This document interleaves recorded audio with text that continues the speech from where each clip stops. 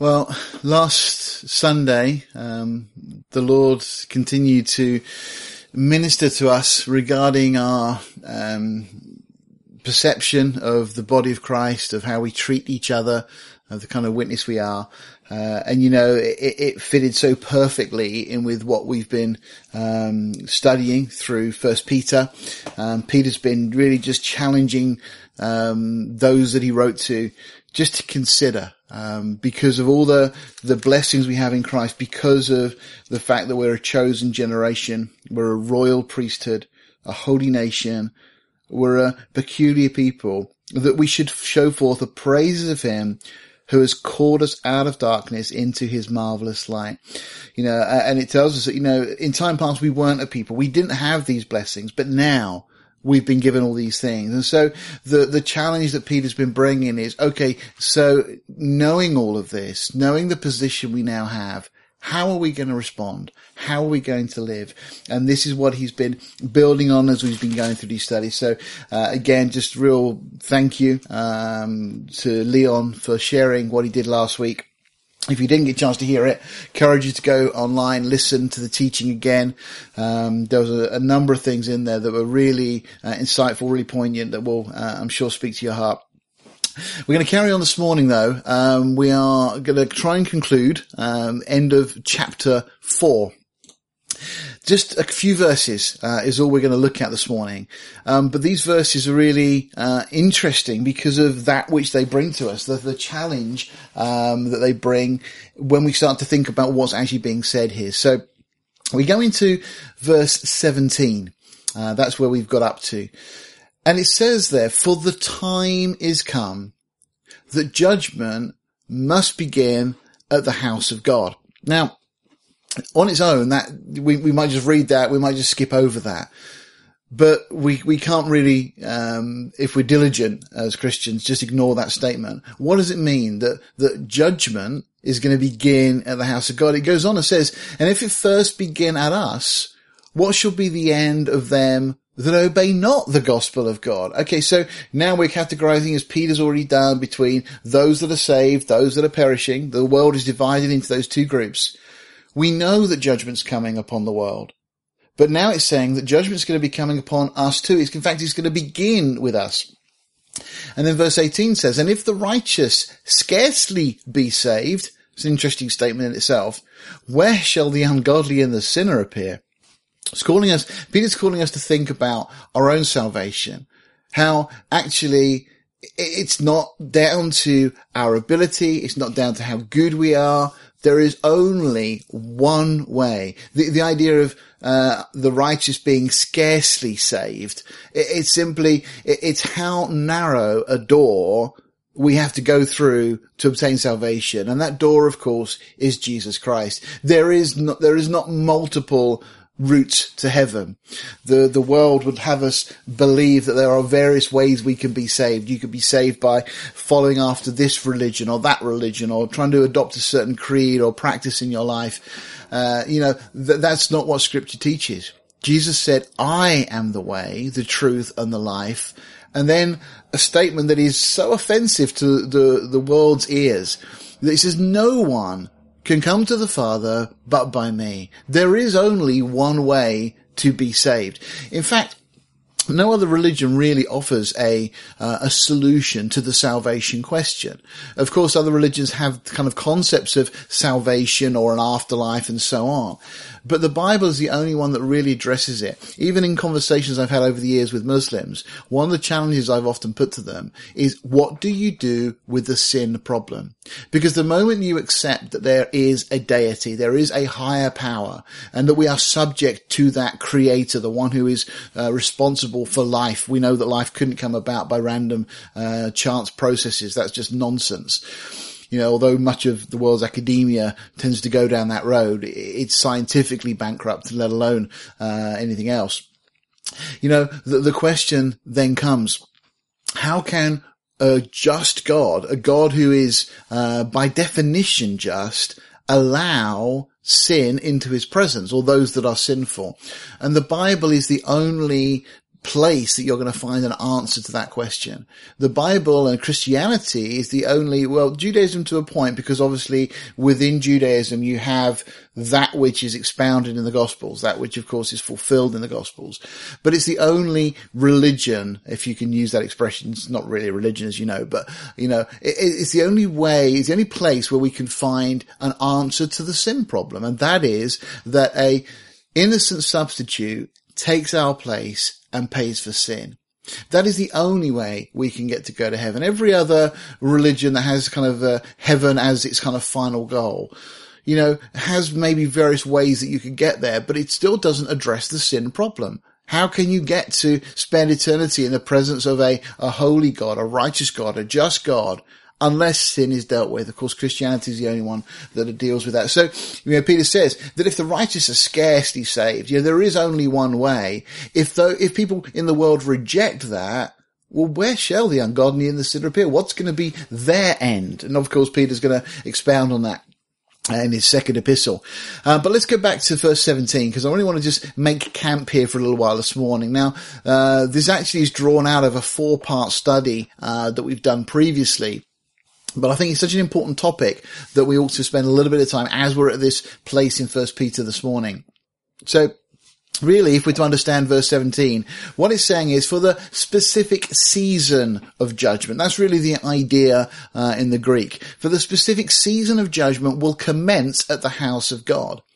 Now, we know, because Scripture makes it very, very clear, that there is a time of judgment coming upon this world.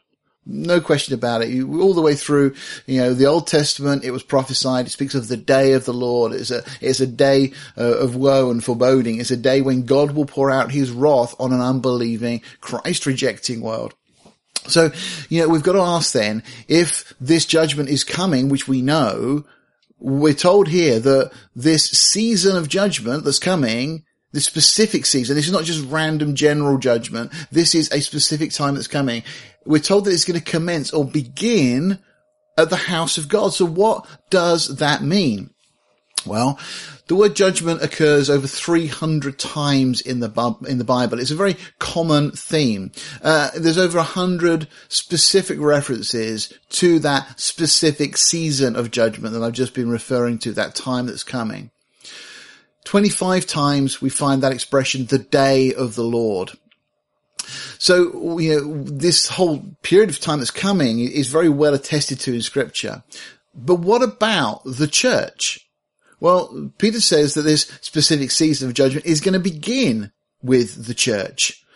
Now, we may initially think, well, isn't the church exempt? Because, of course, Christ died for our sin is paid for on the cross.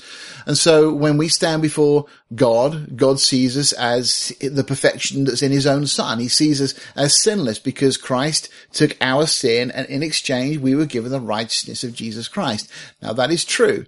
However, when we get to stand before the bema seat of Christ, in 1 Corinthians 3, we're told very clearly there that our work is going to be judged, it's going to be assessed.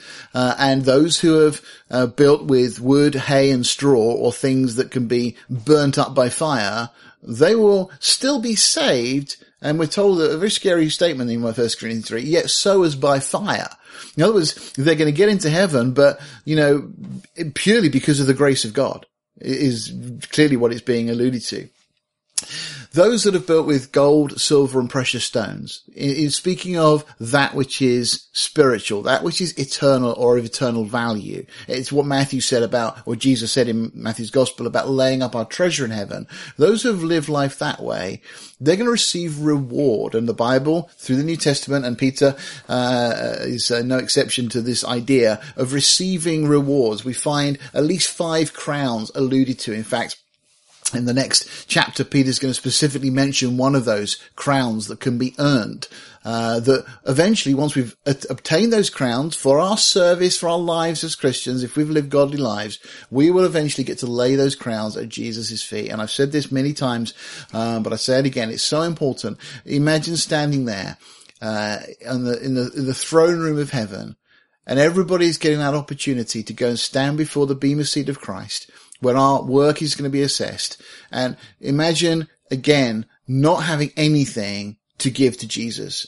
You know, if we've lived our lives, we'll receive those crowns. Those crowns we then give to Jesus. We sing the song, crown him with many crowns. It comes from Revelation chapter 4, the idea.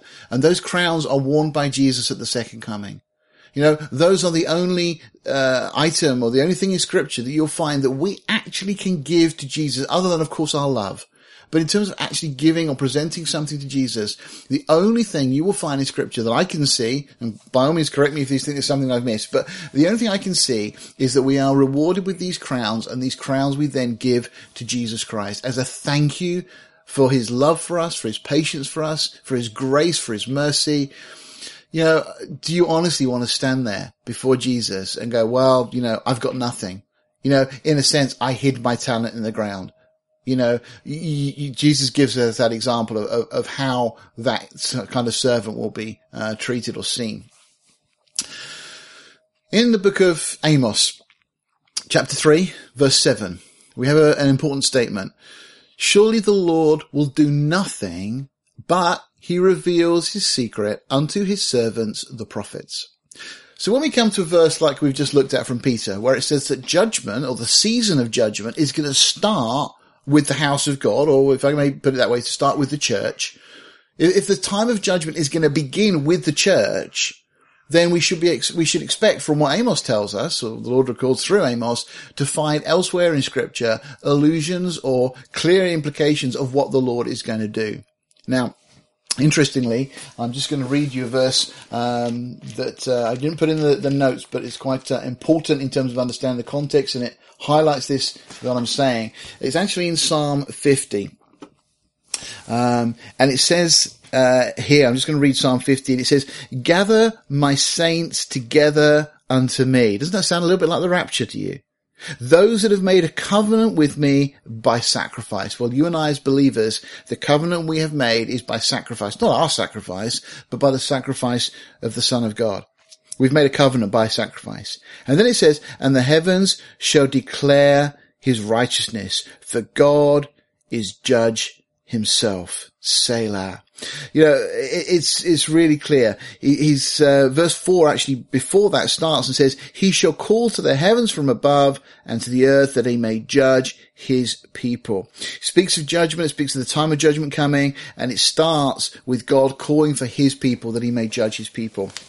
Just an interesting allusion. So what Peter's saying here clearly is not a comment that's on its own. We'll find a lot of scripture to support this. Now, Ecclesiastes chapter 1 verse 9 says, the thing that has been is that which shall be. And that which is done is that which shall be done. And there is nothing new under the sun.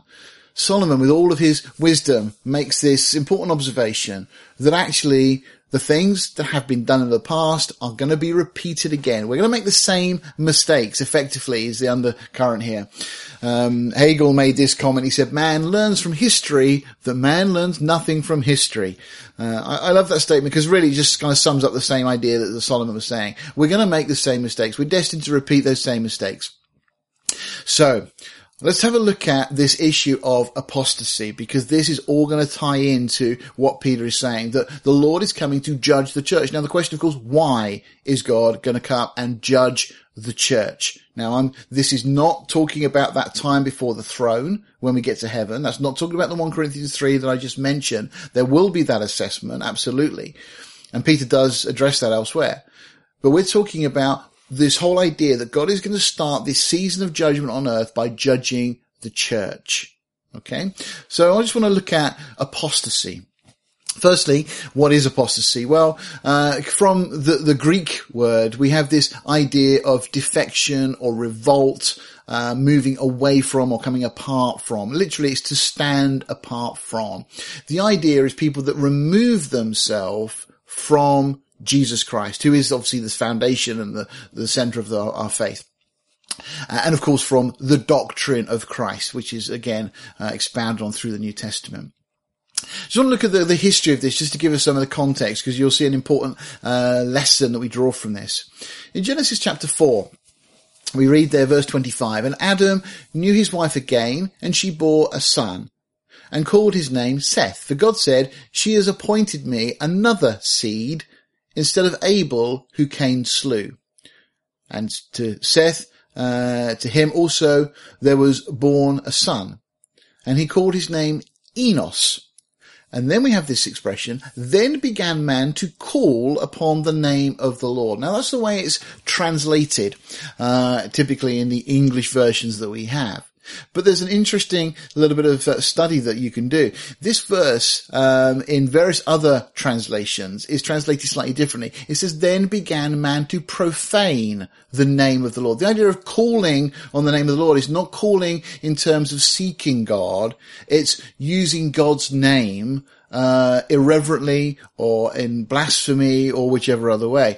The Targum of Onkelos, an ancient Jewish writing, it translates it this way, then men desisted from praying in the name of the Lord. So rather than calling on the name of the Lord, it's actually the antithesis of that. The idea is that men ceased from calling out to God. They didn't want to call on God's name anymore. They rejected God's name.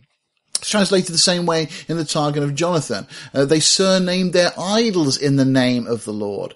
Now, that's exactly what happens with the golden calf. After they've left Egypt, they get to the base of Sinai. Moses is up the mountain for 40 days and 40 nights. They don't hear from him. And so they decide they want to build another god. They don't want to reject God completely, so they build an idol and they call their idol God. Well, that's just as offensive as going to any other so-called idol, to try and create something that they can see, a representation they can worship, and they call that God. Of course, God says in the Ten Commandments that we're not to do that. We can't represent God by anything that we can build or make.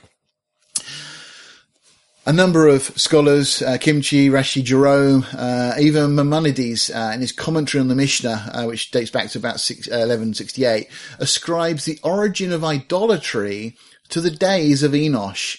Okay, so this is just very interesting. Very, very early on in the world's history, we see apostasy beginning, and these things start to happen. So what we find though is there's a pattern.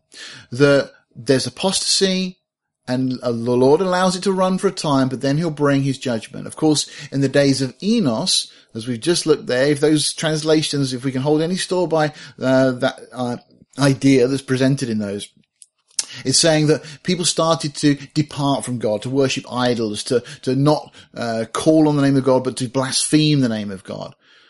Then that led, of course, to the judgment of the flood. That whole period there of rebellion and apostasy.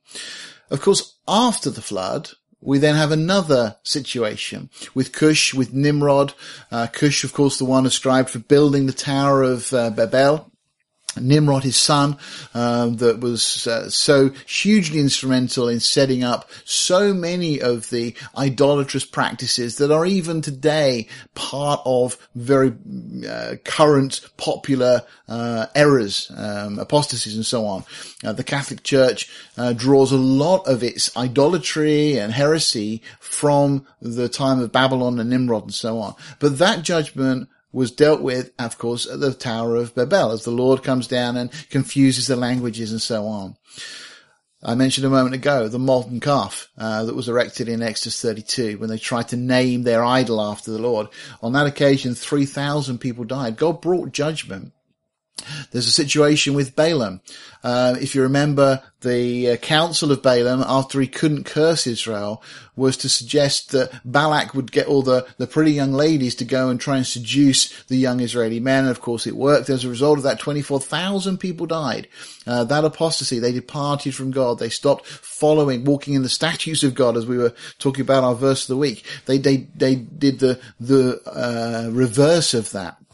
Interestingly, that passage in Leviticus 26 gives us 13 or so verses of blessing, and then the rest of it talks about curse. Deuteronomy 28 is another passage that does that. There's just about 14 verses which speak of the blessing for obedience, but then a significant rest of that portion, some 60 odd verses, then go through speaking of the judgment that God will bring if we do not follow him. So this is a pattern through scripture. In Numbers 26, we have the account of Korah. Korah, of course, rebelled against Moses and Moses' leadership, not just challenging Moses, but ultimately really challenging God for placing Moses in that position, just rejecting the whole situation. As a result of that, God brings judgment on Korah and 250 people die. And then, of course, we have the situation with Israel. 13 times in the book of Judges, we find that Israel go into apostasy. They walk away from God. They get into idolatry. They worship the gods of the nations that were around them. As a result of that, Israel are handed over to their neighbors, who then bring effectively God's judgment. God uses those surrounding nations to judge Israel. There's a total of 111 years that you can add up through that period of time, in total, not consecutively, but periods of time, 111 years in total, where Israel were in subjection, servitude to the nations around them. The children have been going through that as they've been looking through the accounts with Gideon and with Samson and so on recently. And then, of course, we have the situation with Israel and Judah, and just their disobedience going forward, the way that God had allowed them to have the land, to move into the land, to conquer the land, of course, to set up a king over them. But then those kings become corrupt. In Israel, the northern kingdom, there's not a single good king amongst them. In Judah, the southern kingdom, there's just 5 good kings out of 19 or so out of all of them. It's such a terrible state of affairs. But as a result of that, the Lord allows the Assyrian army, the Assyrian kings, to come and take the northern kingdom captive in about 722 BC. And then finally, the southern kingdom are taken into captivity. It's God's judgment effectively on the nation. In 606 BC, it started. There was 3 sieges. And finally, in 587, the southern kingdom of Judah were also finally removed from that land, and the remnant were taken to Babylon, those that hadn't already fled to Egypt, and so on. Right. Well, let me just read to you from Deuteronomy 13, because you just get the idea of God's opinion regarding idolatry, regarding spiritual fornication, effectively departing from God and going after other gods. In Deuteronomy 13, picking up verse 6, we read this: "If thy brother," just think of the context here, "thy brother, the son of thy mother, or thy son, or thy daughter, or the wife of thy bosom, or thy friend, which is as thine own soul." Just think about what this is saying. People who are the closest to you imaginable. There is nobody closer than the relationships that are stated here.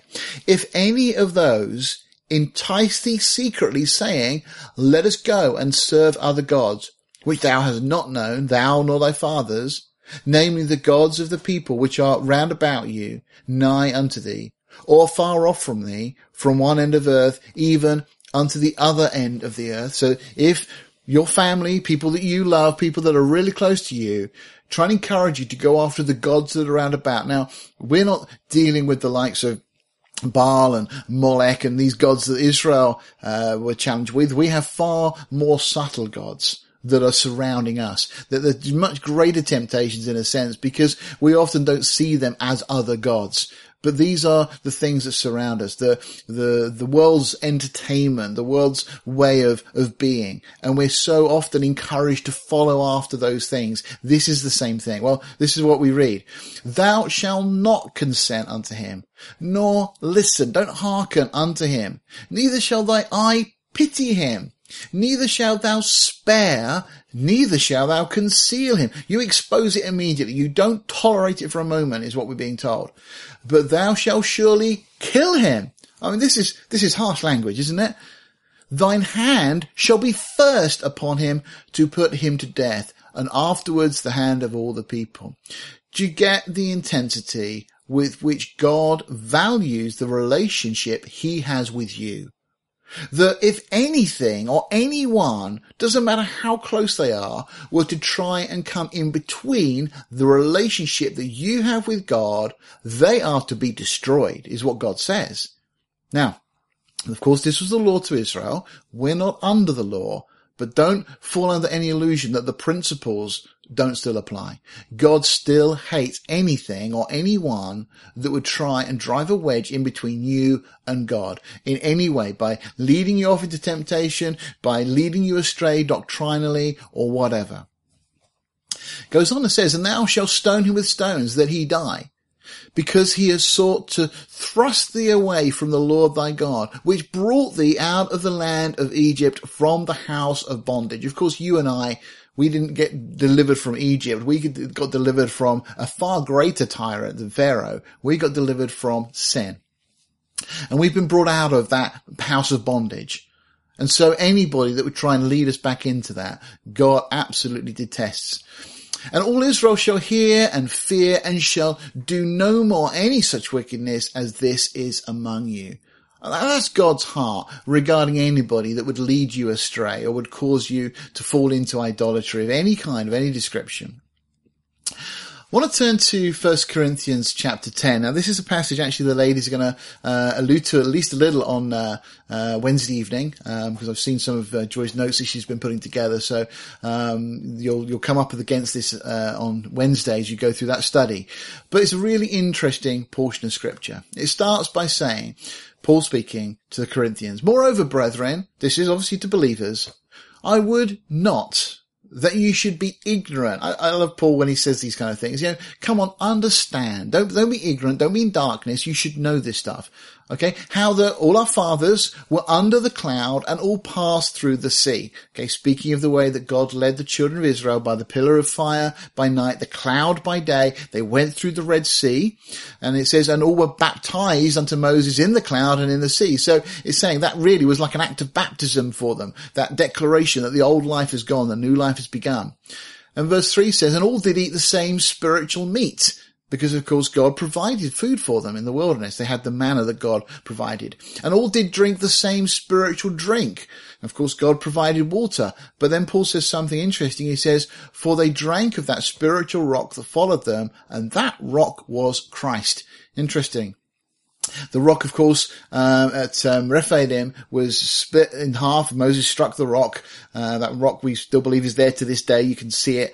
But that rock was split, and as it was split, water came out. And of course, that rock speaks of Jesus Christ. And we find throughout their journeying this idea of these rocks they came across, and it was as if Christ was going with them. Everywhere they went, they seemed to find a rock, and that rock would provide water. It speaks of the way that Jesus provides that living water for us. It speaks of the provision, all that God has given. It ties in beautifully with what Peter's been saying. Think about what God has done for you, the way he's provided for you, the way he's delivered you, ransomed, redeemed, restored, all these things. Okay. They had an incredible beginning, just as the church. They had an amazing deliverance from bondage, just as the church. They passed through water to new life, just as the church. They were sustained by the bread of life, just as the church is. They were watered by the water of life, just as we have been through Jesus Christ. And so, of course, you ask the question, well, how could possibly anything go wrong? But it did. And we read in verse 5 of 1 Corinthians 10, but with many of them God was not well pleased, for they were overthrown in the wilderness. Another way of expressing they were overcome in the wilderness. And of course, they end up dying in the wilderness. They were overcome by temptation. It resulted in that whole generation dying. Verse 6 then says, now these things were our examples. This is a lesson that we should learn from, to the intent that we should not lust after evil things as they also lusted. Interesting, isn't it? This comparison. Of course, there was one occasion you remember when they were complaining, they wanted meat to eat, and God caused quail to blow in, and they had quail for a whole month till it was coming out of their nostrils. They'd had enough of it. They didn't want it anymore. Well, the world's a little bit like that. It tries to sell us this dream of what we really want, and then you get it, and actually it didn't really satisfy at all. Notice there was many of them that were caught up in this. And these are our examples. Okay. What did they lust after? Well, they lusted after things that were acceptable to the human palate. And isn't that the case with many in the church today? That they lust after things that are acceptable to the human palate. We don't want to be offended by things.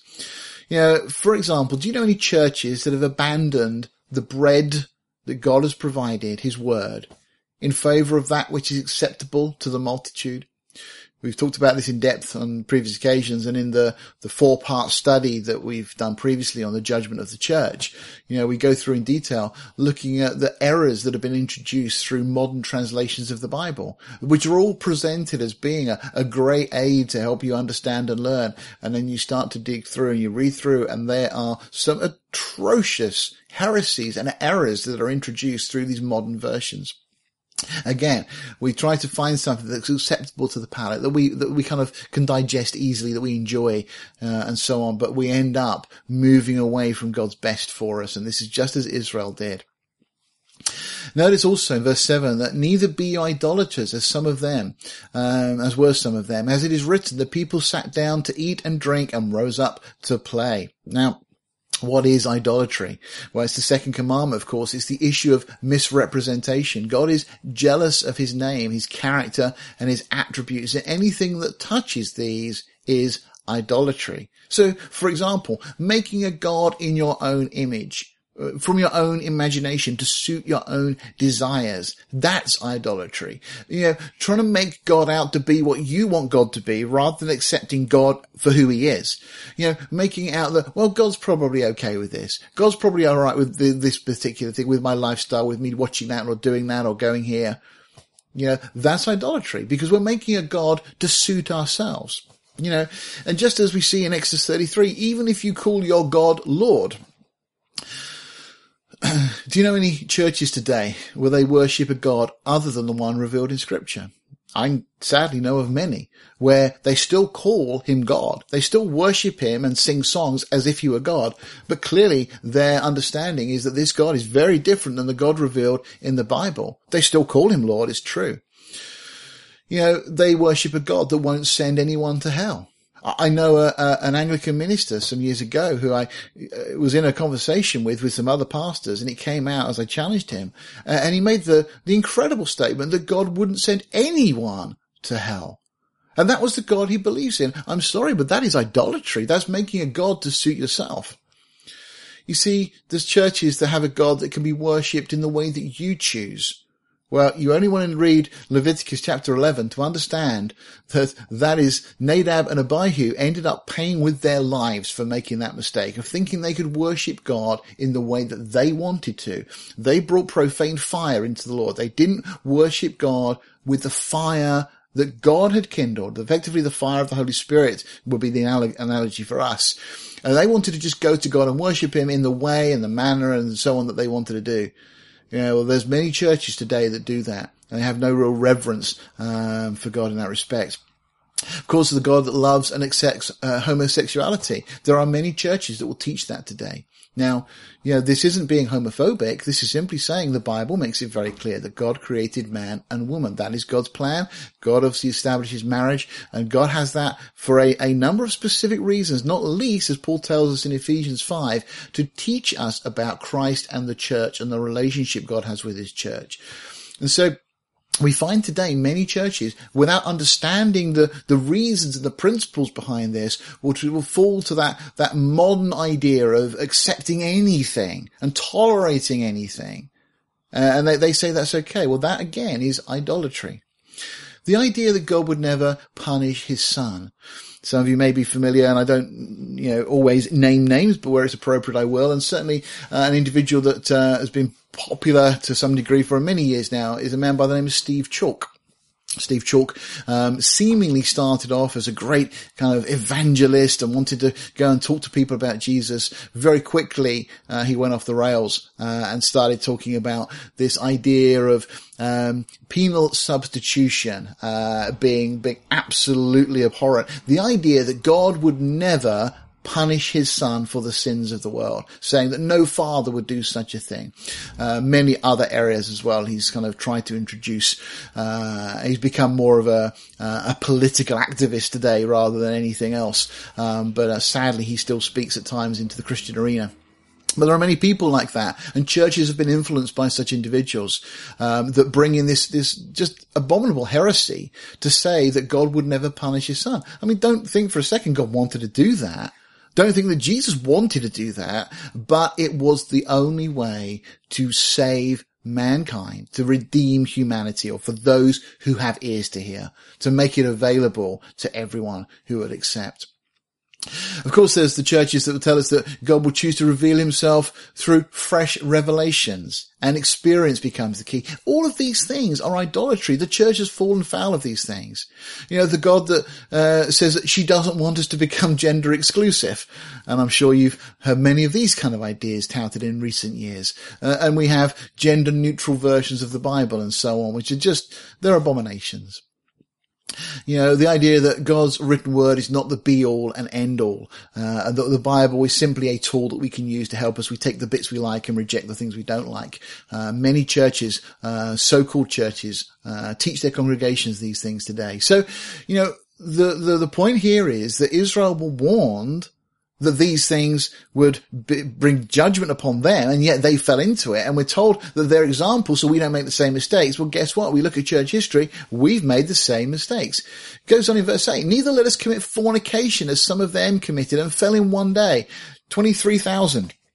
Now, fornication, what is it? Well, it's an intimate relationship with someone other than the one you are espoused to. Now, in the spiritual context, we are espoused to Jesus Christ. So any relationship we have with anyone other than Jesus in that context, spiritually, is deemed to be fornication. And through Israel's history, they committed spiritual fornication by going after and embracing false gods. Now, let me just read this quote to you. Some of you may be familiar with the man by the name of Robert Schuller.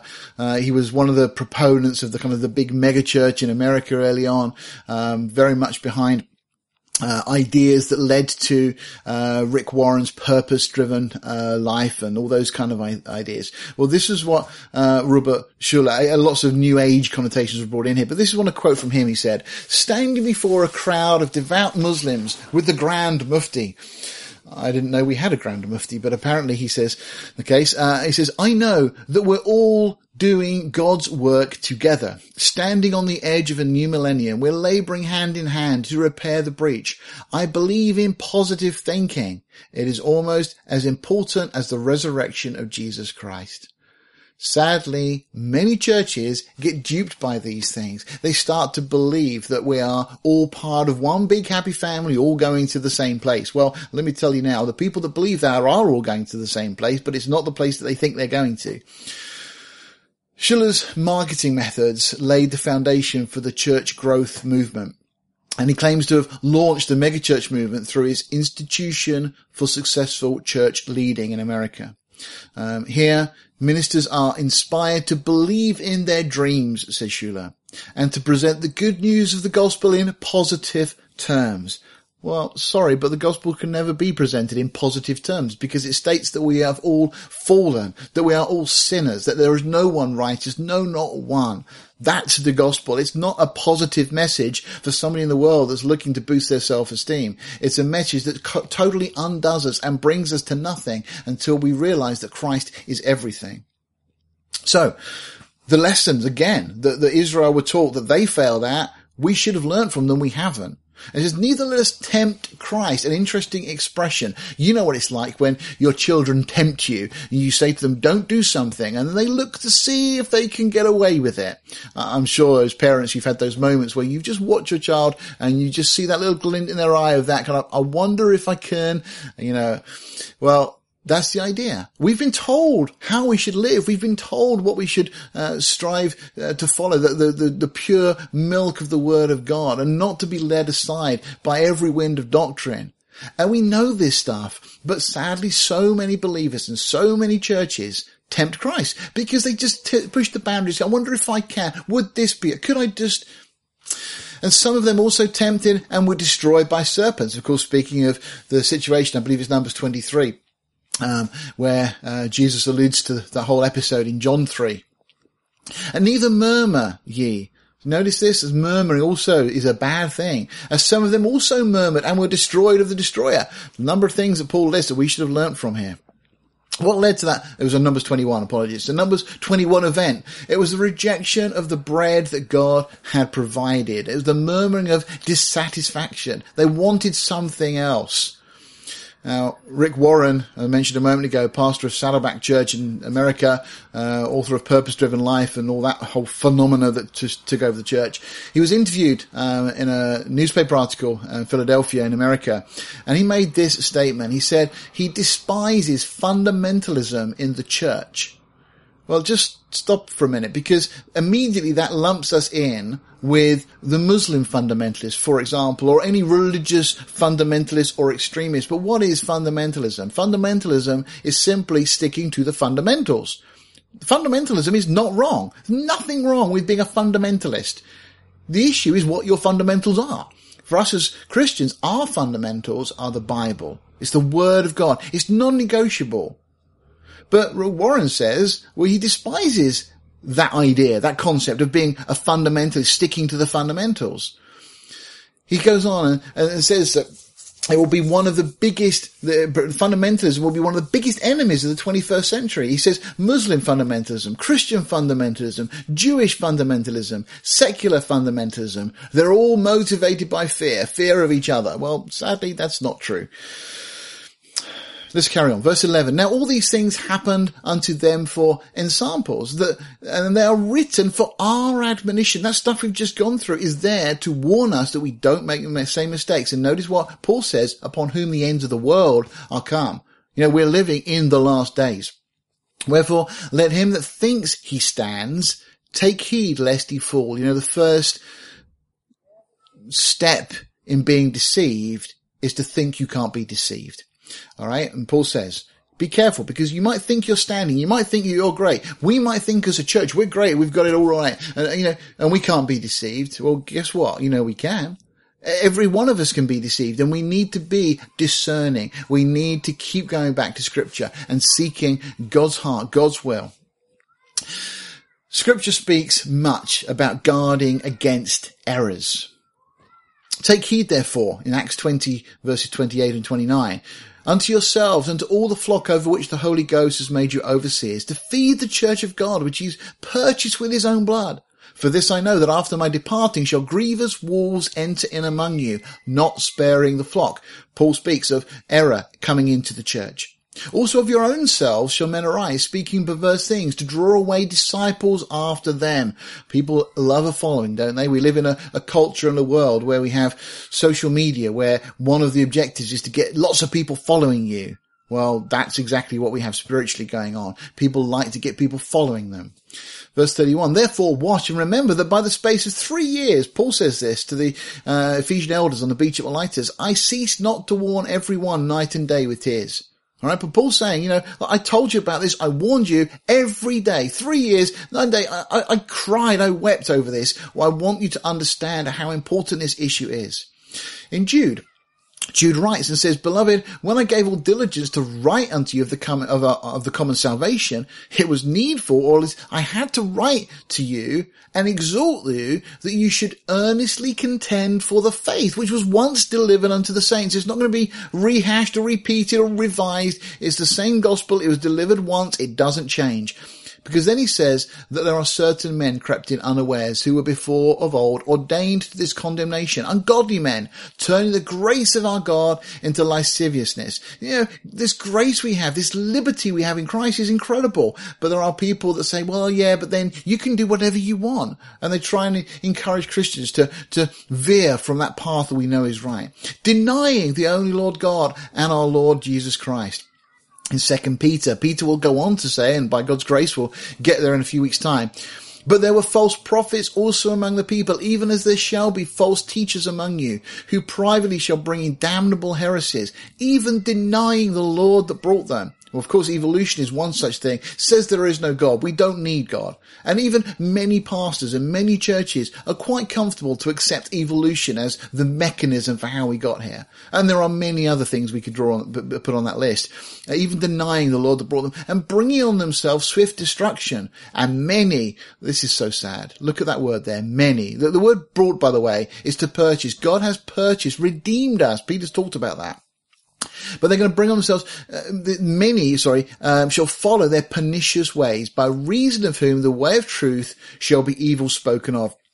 We were speaking this morning of the plans of Nicola Sturgeon to try and bring in changes to the laws that would make this statement absolutely true, that people will speak evil of the way of our lives as Christians because of the laws they try and pass.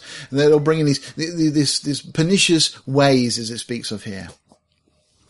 Jesus said in Matthew 7, enter you in at the straight gate. Now, again, notice what Peter said where we started, that, the righteous are scarcely saved. It's a narrow way. Enter in at the straight gate, for wide is the gate and broad is the way that leads to destruction. Even the secular world has kind of got it right. If you think of some of the songs that the secular world has written, we have a highway to hell and we have a stairway to heaven. The songs that are written, but it's true. It is just a narrow path to heaven, but it is a broad way to hell. And notice again the word many. And many there be which go in thereat, because strait is the gate and narrow is the way which leads unto life, and few there be that find it. Notice also in 2 Peter what he says. Again, there were false prophets. This is the verse we read a moment ago, but I just want to go back to that last verse, last part of the verse. He says, by way of whom the way of truth shall be evil spoken of. This is where we are now. And this comes from within the church too. In 1 Timothy 4. Now the Spirit speaks expressly. I think this is the only occasion in Scripture where we have this wording. The Holy Spirit is speaking expressly, trying to communicate with us in the loudest, clearest possible terms, that in the latter times some shall depart from the faith, giving heed to seducing spirit and doctrines of devils. Okay, this is stuff that is being brought into the church, speaking lies in hypocrisy, having their conscience seared with a hot iron. So, we've seen already that what has been will be. Apostasy has always occurred, and apostasy is always met by God's judgment. Jesus, Paul, Peter, Jude, and others all foretold of this apostasy. Apostasy creeps in unnoticed and unannounced. And it will come from within the church. This is the danger. This is what Paul said. This is what Peter said. Many are going to be led astray with a false gospel, and we see it going on. The final apostasy, from what we read in Scripture, will culminate in a one-world, all-embracing church. And the likes of Robert Schuller, and not necessarily himself, I'm not passing judgment on Rick Warren per se, but some of the things he said certainly are destructive and very, very dangerous. And there's many others that are in senior or positions of authority, shall we say, within the global church around the world, that say all sorts of things that are leading the church to relax, to be a little bit more carefree with our stance on doctrine. That we don't need to worry too much about those things. And it's going on all the time. We're being told we don't need to worry about this. And of course, Israel's another big part of the equation that, we don't need to worry about that. And, you've heard all these arguments before. Of course, those who oppose these changes, the things that are going on within the church, evil is going to be spoken of them. But God is finally going to judge this apostate church. And this brings us back to the verse that we started with, that Peter says that judgment, the season of judgment, is going to commence with the house of God. Hopefully now, going through what we've been through, seeing Paul's warnings in 1 Corinthians 10, you start to see why God says he will bring judgment upon the church, or the church that supposedly bears his name. Now in Isaiah 46, God says there that he knows the end from the beginning. He declares the end from the beginning. So we shouldn't be surprised that God has recorded these things in advance. Now, just very quickly, in Revelation 2 and 3, we have 7 letters to 7 churches. They lay out the history of the church from the book of Acts to the time of the second coming. There are people that will try and debate that and dispute that, but, it's a kind of a futile exercise. We'll talk about it in a second. But Matthew 13, interestingly, we also have 7 parables about the kingdom that also mirror and map those 7 letters to the 7 churches. They also lay out the history of the church. Now in Revelation 2 and 3, there's at least 4 levels of meaning to these letters to the churches. It's practical. It's addressed to real churches that existed at that time.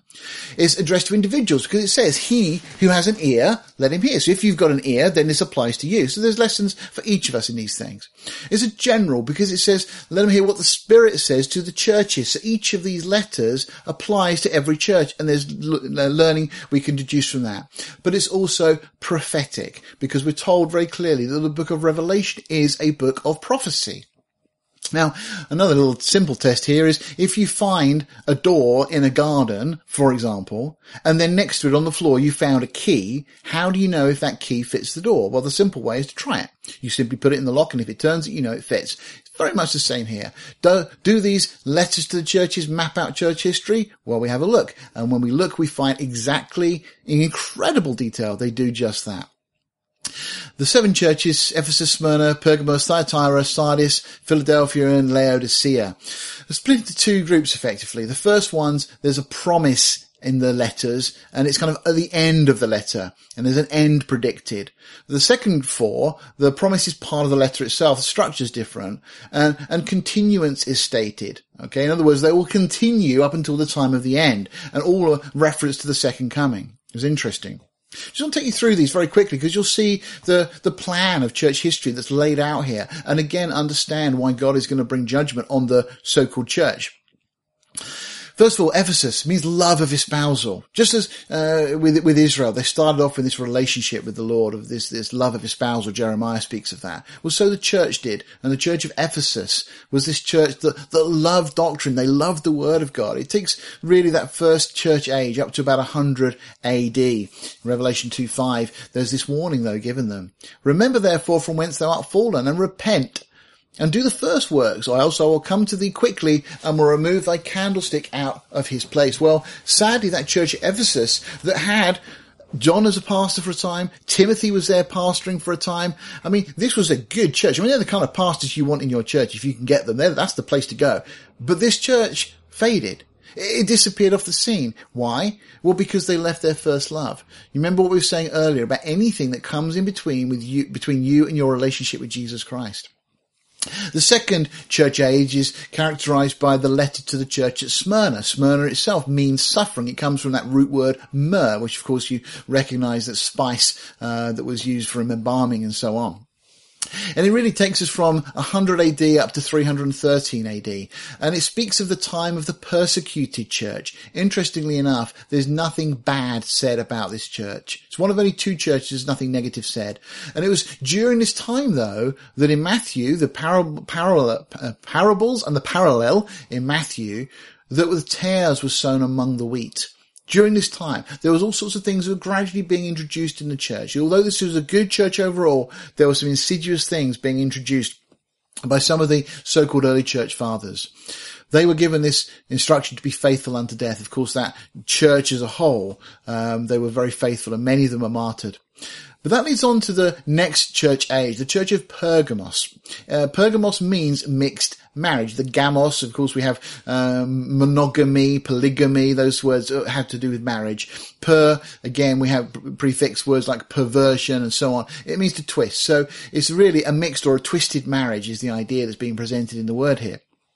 It's that third church age, which goes from the time of Constantine in about 313 AD up to about 590. Constantine puts himself there as like the first pope, if you like, the first leader of the church and of state at the same time, mixing the church with the world. Of course, the warning there was, repent or else I'll come quickly unto thee and will fight against them with the sword of my mouth. Well, that, of course, lays the foundation for the fourth church age. And this now is the church of Thyatira.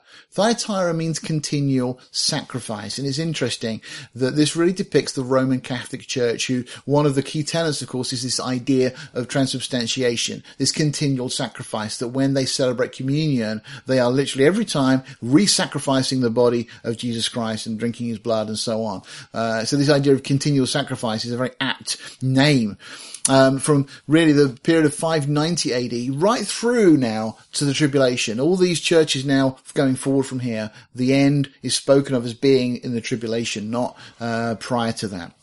So the fourth church age, depicted by that. And of course we have that statement in Revelation 2 that God had given us space to repent of a fornication. We've talked about that unlawful indulgence, relationship with someone other than Christ. And she repented not. Behold, I'll cast her into bed, and they that commit adultery with her into great tribulation.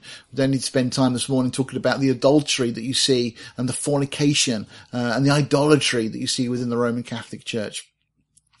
Well, the next church age was the church of Sardis. Now, this really speaks of the church of the time of the Reformation. Sardis means remnant. Now, of course, we tend to look at the Reformation as a great period of time for the church. It was the rediscovering of the doctrine of salvation by grace, with Martin Luther very much championing that cause.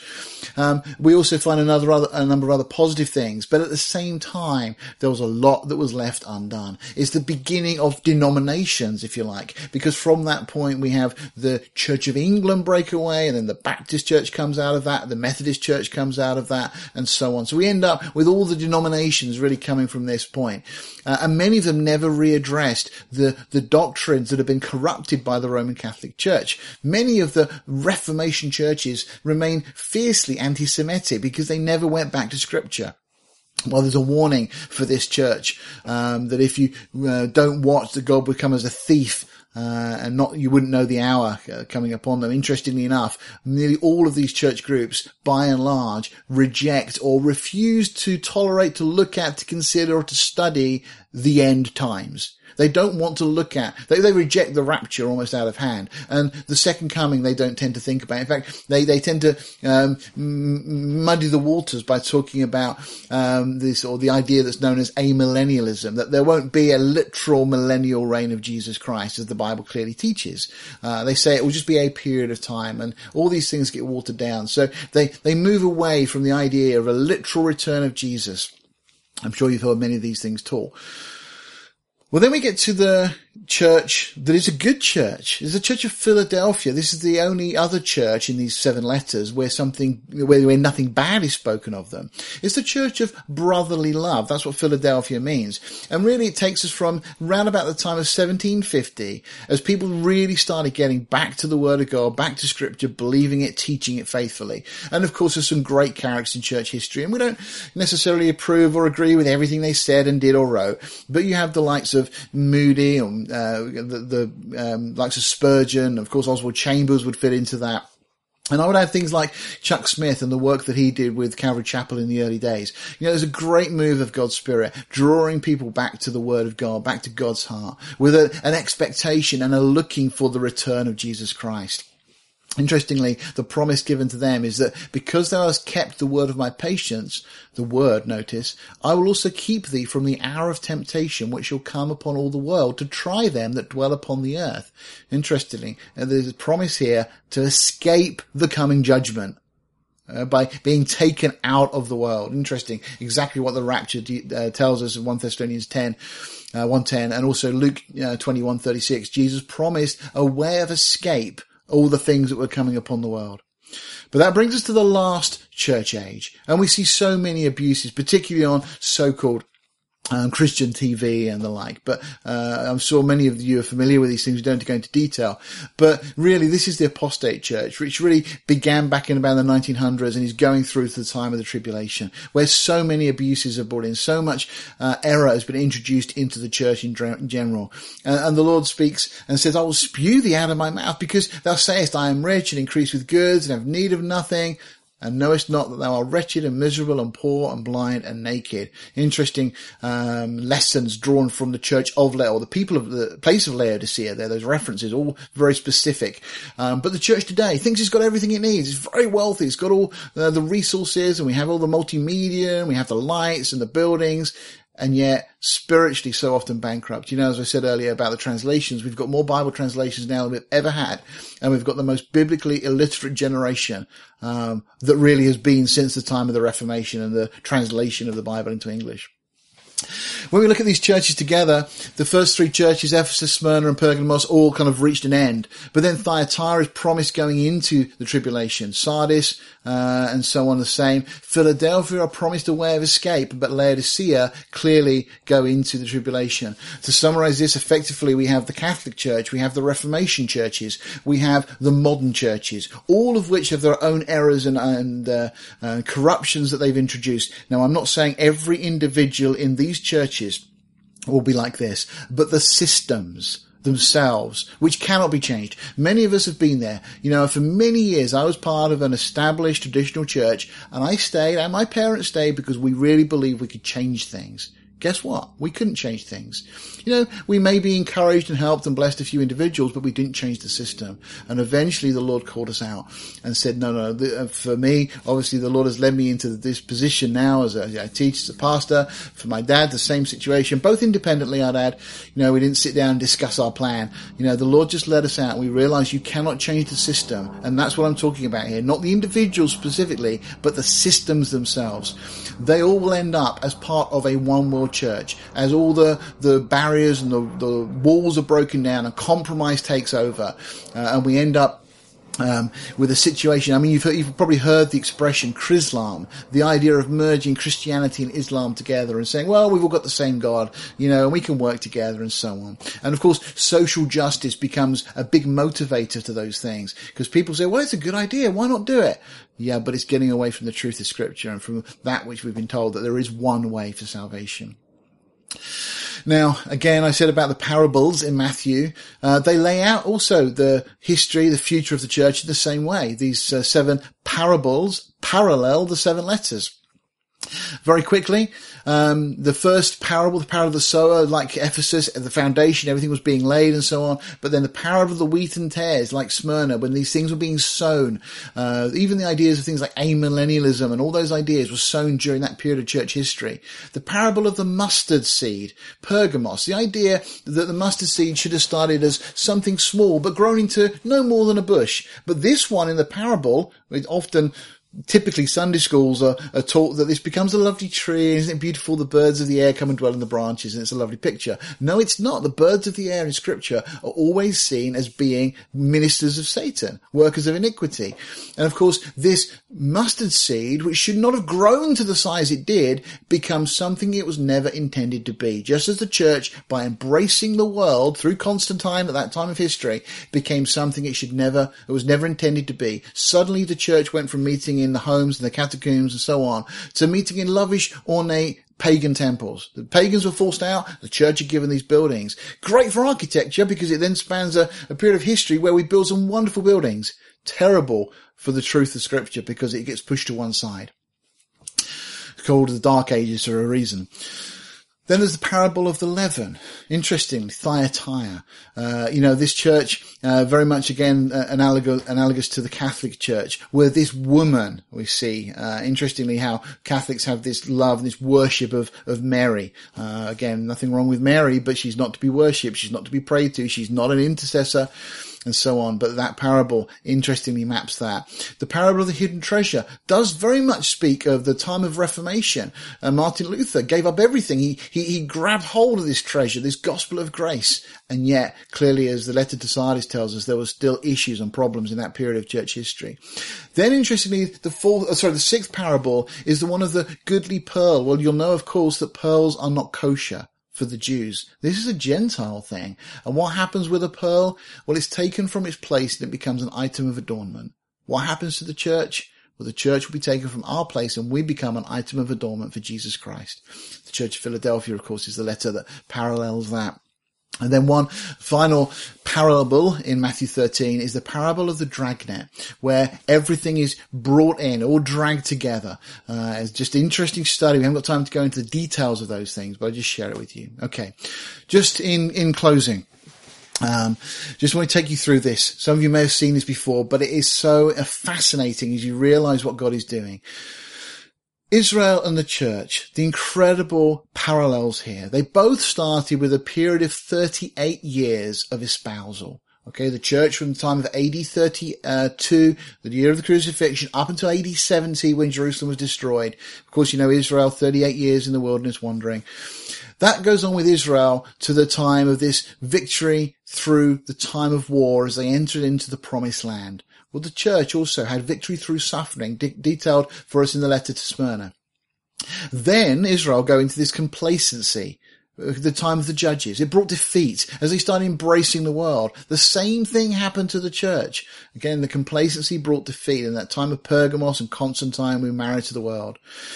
There's the rejection of theocracy by Israel as they wanted a man to rule over them. The same thing happens with the papacy as we suddenly have a man to rule over the church.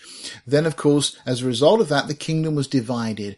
Through Solomon's apostasy, we have Israel, the northern kingdom, and Judah, the southern. Interestingly, Israel, though they were renowned for their idolatry, their good works were commended in Jeremiah 3:11.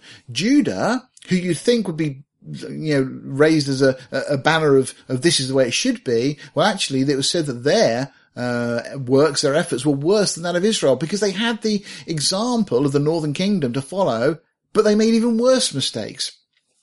The same thing happens, of course, with the division of the church. We have the Catholic Church, which just like Israel got into idolatry, and the Protestant Church, of which in the letters to the 7 churches in Sardis, nothing good is said. Of course, on those churches on those kingdoms in Israel, judgment was foretold, but the faithful were taken away. They were removed from the judgment that fell upon Israel. Well, so the truth is of the church. The judgment is foretold, but the faithful will be taken away before the judgment comes. Then the apostates and the false prophets in Israel were destroyed. Jerusalem was burned with fire. The same will happen also with the coming church system. There's one world church. The false prophets will be destroyed, and so on. It will all be burnt with fire. And then, of course, the faithful in Israel did eventually return to inherit the land. There was a temple built that the Messiah would eventually teach from. Of course, it's the same for the church. The faithful will eventually return with Jesus at the second coming when he comes to establish his kingdom. Just an amazing parallel. God says he's told future in advance, and here you see it. Exactly the same. And as Paul said in 1 Corinthians 10, we've made the same mistakes, but this is why judgment will come upon the church. You see, Peter says that specific season of judgment is going to begin at the church.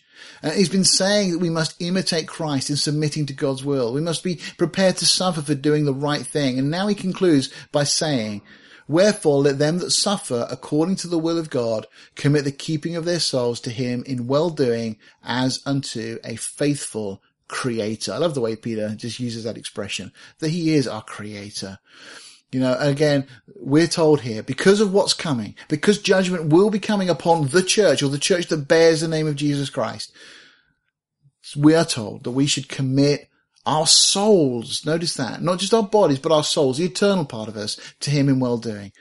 If we keep walking in the way, if we keep seeking to walk according to his statutes, just as that verse from the week that Amita read to us from Leviticus 26 this morning, if we keep walking, if we keep obeying his commandments and keep his word at the center, then we will be safe, we'll be secure, we'll be free from the errors that are being brought in.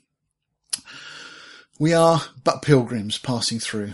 We're not called to a monastic life, to live a life of solitude, but to go forth in the very world from which we have been delivered, being in it but not of it, declaring everywhere God's offer of salvation through the finished work of his beloved Son. In 2 Timothy 1:12 it says, I know whom I've believed and am persuaded that he is able to keep that which I have committed unto him against that day. Tertullian declared that the blood of the martyrs was the seed of the church. Persecution can never destroy the church of God. Its dangers lie within. Just want to read to you in closing from Philippians. Though I might also have confidence in the flesh, if any other man thinketh that he have whereof he may trust in the flesh, I more, circumcised on the 8th day, of the stock of Israel, of the tribe of Benjamin, a Hebrew of Hebrews, as touching the law, a Pharisee, concerning zeal, persecuting the church, touching the righteousness which is in the law, blameless. But what things were gained to me, those I counted loss for Christ. Yet doubtless I count all things loss for the excellency of the knowledge of Christ Jesus my Lord, for whom I have suffered the loss of all things, and do count them but dung, that I might win Christ. Next week, by God's grace, we're going to go on and look into the last chapter of 1 Peter, chapter 5. And Peter's going to give this great exhortation that he is coming. Okay. Let's just bow our hearts and just thank the Lord. Father, we do thank you for your word. Thank you for these lessons. Lord, stir our hearts with these things. May we be aware, Lord, of the apostasy that is around us within the church, Lord, threatening to deceive and to lead us astray. But Lord, keep us, we pray, with our eyes firmly fixed upon Jesus. Lord, help us to reject anything or anyone that will lead us away from you. Father, we just thank you for these things that we've been able to look at this morning, that we would grow in grace. In the name of our Lord and Saviour Jesus we ask. Amen.